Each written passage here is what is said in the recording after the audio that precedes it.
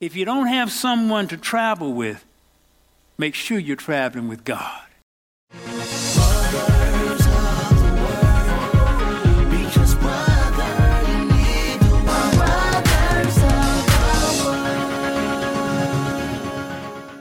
Welcome to Brothers of the Word, because, brother, you need the Word. And today, I am actually continuing. Last week, I had given an impromptu message, basically called The Will of the Father. And not too long after I had finished that message, God spoke, and he said, next week, you're going to do part 2. And the week after that, there's a part 3. And today, part 2 of the will of the Father, 4 things to do to help you follow God's will. So I'm just going to talk about 4 fairly simple things that will help you follow God's will. Number 1, write it down. Write it down. My daddy, he had a statement that simply said, a short pencil is better than a long memory. Write it down. Habakkuk 2:2, this is probably the most famous of the writing verses. And the Lord answered me and said, write the vision and make it plain upon tables, that he may run that readeth it. There's a power in just writing something down. It transfers into the subconscious system. It's a neuromuscular response. When you write something down, it has a greater impact. But the big thing about writing something down, especially if God has spoken it to you, is you remember it exactly, because now you can go back and read it. Do you know with time we get stuff all twisted up? Revelation 1:19 says, write the things which thou hast seen, and the things which are, and the things which shall be hereafter. Do you know how messed up the Bible would be if they didn't write stuff down? Have you ever been in class and they gave you the example of, they would tell one person a statement and have it whispered to each person right on down the line, and when they got to the end, they would ask the person what was the original statement, and they tell the original statement. Then they ask the person at the end, whole different thing. Didn't even resemble the first statement. Had it been written down, it would have been different. You know, I even dealt with some people, and sometimes when I'm dealing with people who are what I would call not quite, they lie. Let me just put it clear. I said, look, every communication, we're going to do this in writing. Now, I'd rather talk this out. No, we're going to do this in writing. And I didn't quite tell them this, but I said, the reason we're going to do this in writing, because you lie too much. So if you lie, if you put it in writing, you can go right, but you see what you said right there. But see, I ain't say that. I ain't what I meant. See, when it's written, you can't dance around it. That's why if you ever got a person who lying a whole lot, get them to write it down. And they're going to hesitate, and they don't want to do that. And they don't want to do it because they know they got this nature, and they rather talk it, and it's kind of in the vapor when you're just talking it. But when you got to write it, it's specific. I got so many of these statements from my father. He said, reading maketh a full man, conversation a ready man, but writing an exact man. So when you write stuff down, it's exact, you're accountable for it, and you can't dance around it. That's why even in business, I would say, get it in writing. Somebody give you a promise and it's oral. Well, I didn't say that. You can't prove that. Get it in writing. So that's why God had men to put things in writing. Numbers 33:22. And Moses wrote their goings out according to their journeys by the commandment of the Lord. And these are their journeys according to their goings. And Moses wrote it. He wrote it down, not by word of mouth, but by writing. Jeremiah 30, beginning at verse 2. Thus speaketh the Lord God of Israel, saying, write thee all the words that I have spoken unto thee in a book. For lo, the days come, saith the Lord, that I will bring again the captivity of my people Israel and Judah, saith the Lord, and I will cause them to return to the land that I gave to their fathers, and they shall possess it. So when you write it, it's permanent, it's exact, and particularly if it's a word, because see, man will lie even writing. That's why when you look at the contracts that the U.S. government made with the Native Americans, or what we call, or used to call the Indians, they broke every single contract. They had about over 200 treaties. Broke every one. They were all written. Man will still, you can hold him accountable and prove it if it's written. He'll lie more if it's just oral, but if it's written, at least you can point to it. But he will still lie and break the promise even in writing. But God had men to write things for a particular reason. I had a gentleman recently, and he contacted me, and he said, Pastor, I want to go away on a trip with my wife. And you told me, it's been a long time ago, but you told me you would send me anywhere in the world I wanted to go. And I want to go with my wife. She's going on this trip, so I want you to send me there. I said, look, I think I emailed that to me. Send me that email. So he sent me the email. And the email said, take him on a trip anywhere you want to go. I said, that's entirely different. God didn't tell me to send you anywhere. He said, take you somewhere. So I will take you anywhere you want to go, but I ain't sending you anywhere. And see, that one slight word made a drastic difference in the meaning of it. Didn't change my intention. I'm going to take him on the trip. But that one slight word, and it will change entire outcome, sometimes based on a word. So when we don't write what God says, give it a little time, and it has twisted in our mind. That's why you need to read the Word of God. When God speaks to you, you need to write it so you know exactly what God said. Because one word can make a drastic difference. Number one, write it down. Number two, don't get discouraged because it starts off rough. When God tells you to do something, the vast majority of the time is something you really don't want to do. Because most people are already doing what they want to do. So when God tells you something, a good bit of the time it's something that you really don't want to do, or it's out of your normal habit pattern. It takes you out of your comfort zone. And sometimes when we start this thing, it feels real rough to us. Don't get discouraged because it starts out rough. God told me, he said, when you're 65, you will walk the El Camino with one of your sons. I was 65 years old. My oldest son, Nate, was 25 years old. He went with me to walk the El Camino, the 500-mile walk, and he had this guide of each day. And it had each day rated from a 1 being the easiest to a 5 being the toughest. And we started out in France. And to get on this trip, it was just all kind of barriers looked like they was stopping me. God had told me, look, I couldn't take the vaccine, the COVID-19 vaccine, so I never took the vaccine. God told me, you do not get vaccinated. That had nothing to do with you. I just couldn't. I couldn't get vaccinated. And we were going to Spain. Spain had a mandate that you couldn't enter their country without a vaccination. I had made our reservations a long time ago for the plane. I had to cancel. I said, I'm not getting vaccinated, and God told me to go, but I can't go. 2 weeks prior to us leaving, they lifted the mandate. I had to go back and buy the tickets. The tickets cost double, because now I was buying them at the last minute. Had to go buy the tickets, pay double. When we got to Spain, the trip actually started in France.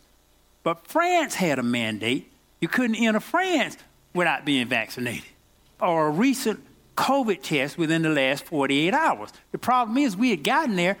We weren't going to have a COVID test by the time we got to the border of France. So and I heard God speak, go ahead anyway. And I told Nate, I said, I'm just hearing God say, go ahead anyway, even though they said that you need a recent COVID test. So we hopped on the bus, rode to Spain, the little town that we were supposed to start to walk in, the bus dropped us off right in the middle of the city square. And ain't nobody checking anything? God knew that. So we had all kind of barriers. And we had this big old heavy backpack. So the next day we started our walk. And that was the roughest walk I've ever had in my life. I mean, we started up a mountain, walking up this hill. I had this big old heavy backpack on, and my son he started walking faster than I was. And I said, I just can't keep up with this boy. He was in real good shape. He was able to do 30 pull-ups. He was just in phenomenal shape. So he was just hauling. And I said, I'm not even going to try to keep up with this boy. So in about 15 minutes, he was out of sight. So I'm struggling up this mountain with this big old heavy backpack. And I finally come around the corner. There he is laying on the ground. And I said, what's wrong with you? He said, Dad, I got a cramp. So fortunately, some hikers were walking by.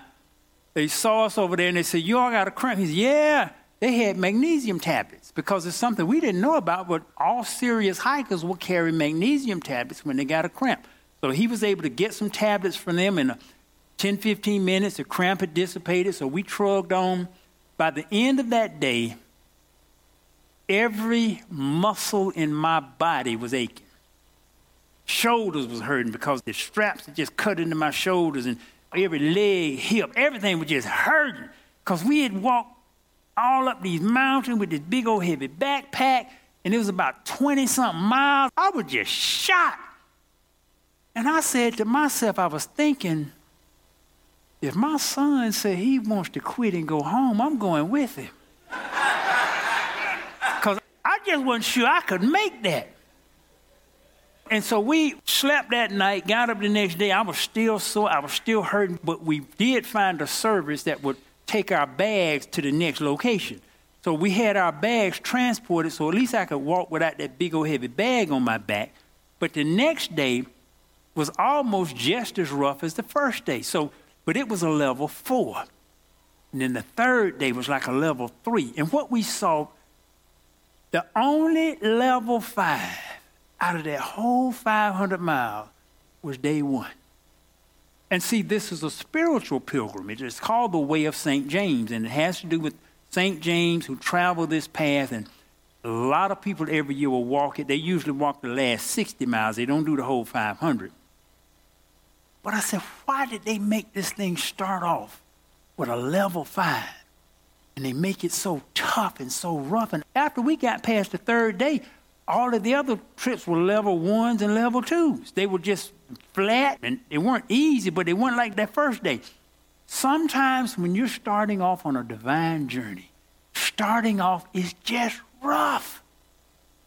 Number one, because you come out of your comfort zone and it just feels like it just, Lord, I just can't make it. I know you told me to do. I just hang in there.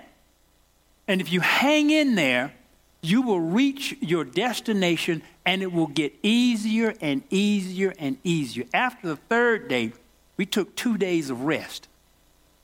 And after I had a good night's sleep after that third day, it literally felt like I was walking on a trampoline. I just felt bouncy.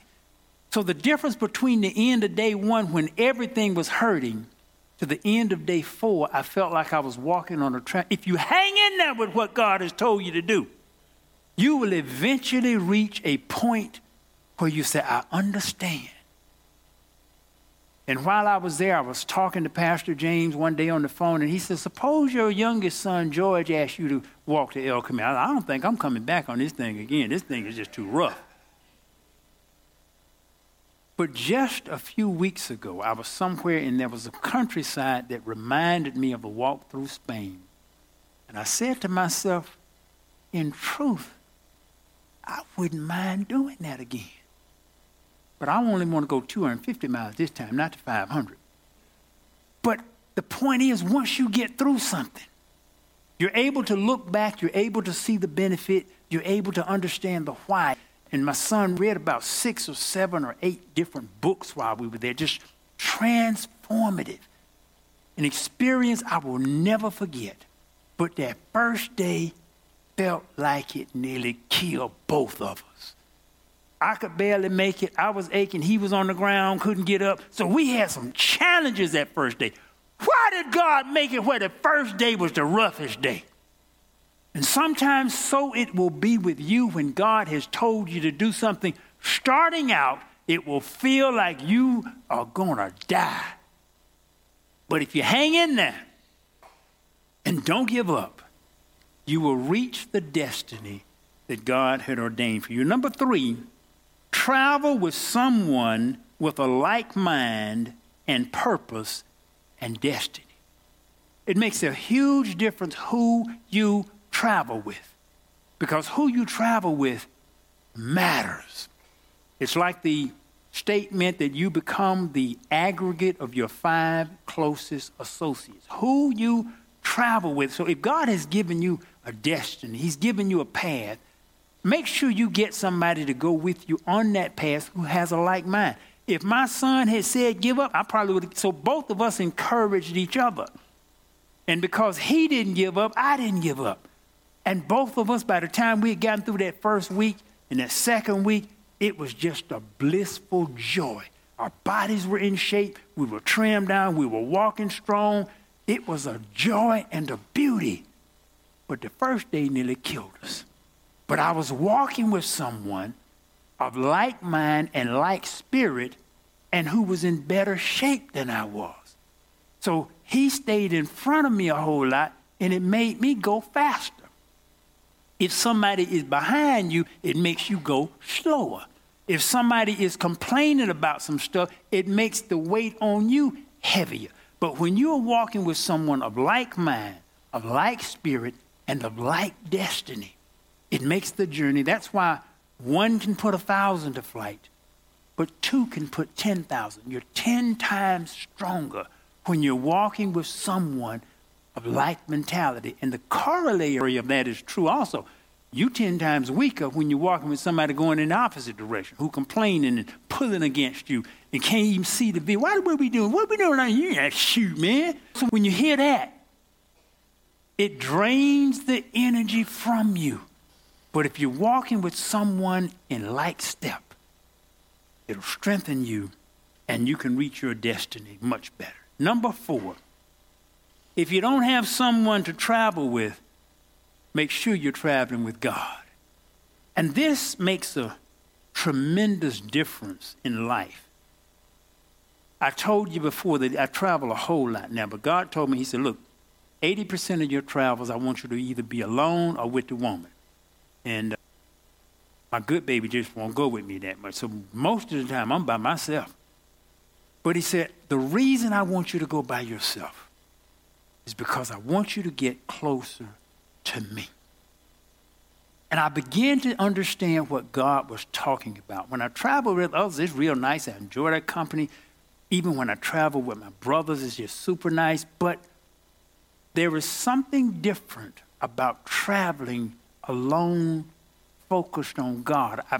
I've gotten to a stage where I call it the happiness bubble. And it just feels like I'm just literally walking in a bubble of just joy. But I'm alone with no one but God. And this makes a difference. And even recently on my prayer, yesterday, as I was out praying, I was in Florida, I was on the balcony looking out over the beach. It was 6 o'clock in the morning. It was still dark. And he said, I want you to stop being concerned about your time in prayer and start being concerned about your intensity in prayer. So I have a daily report that I send to my accountability partner. And on that report, I got my 5 a.m. prayer, my 10 p.m. prayer. I changed my report to where prayer intensity, high, medium, or low, depending upon how I can feel my connection. Because he said, you've gotten past the point now where you need to worry about how long I want you to make sure you are well connected to me. So it makes a difference when you travel with God. Particularly, I want to just read you this passage with Moses in Exodus 34, beginning at the 29th verse. And it's the shining face of Moses.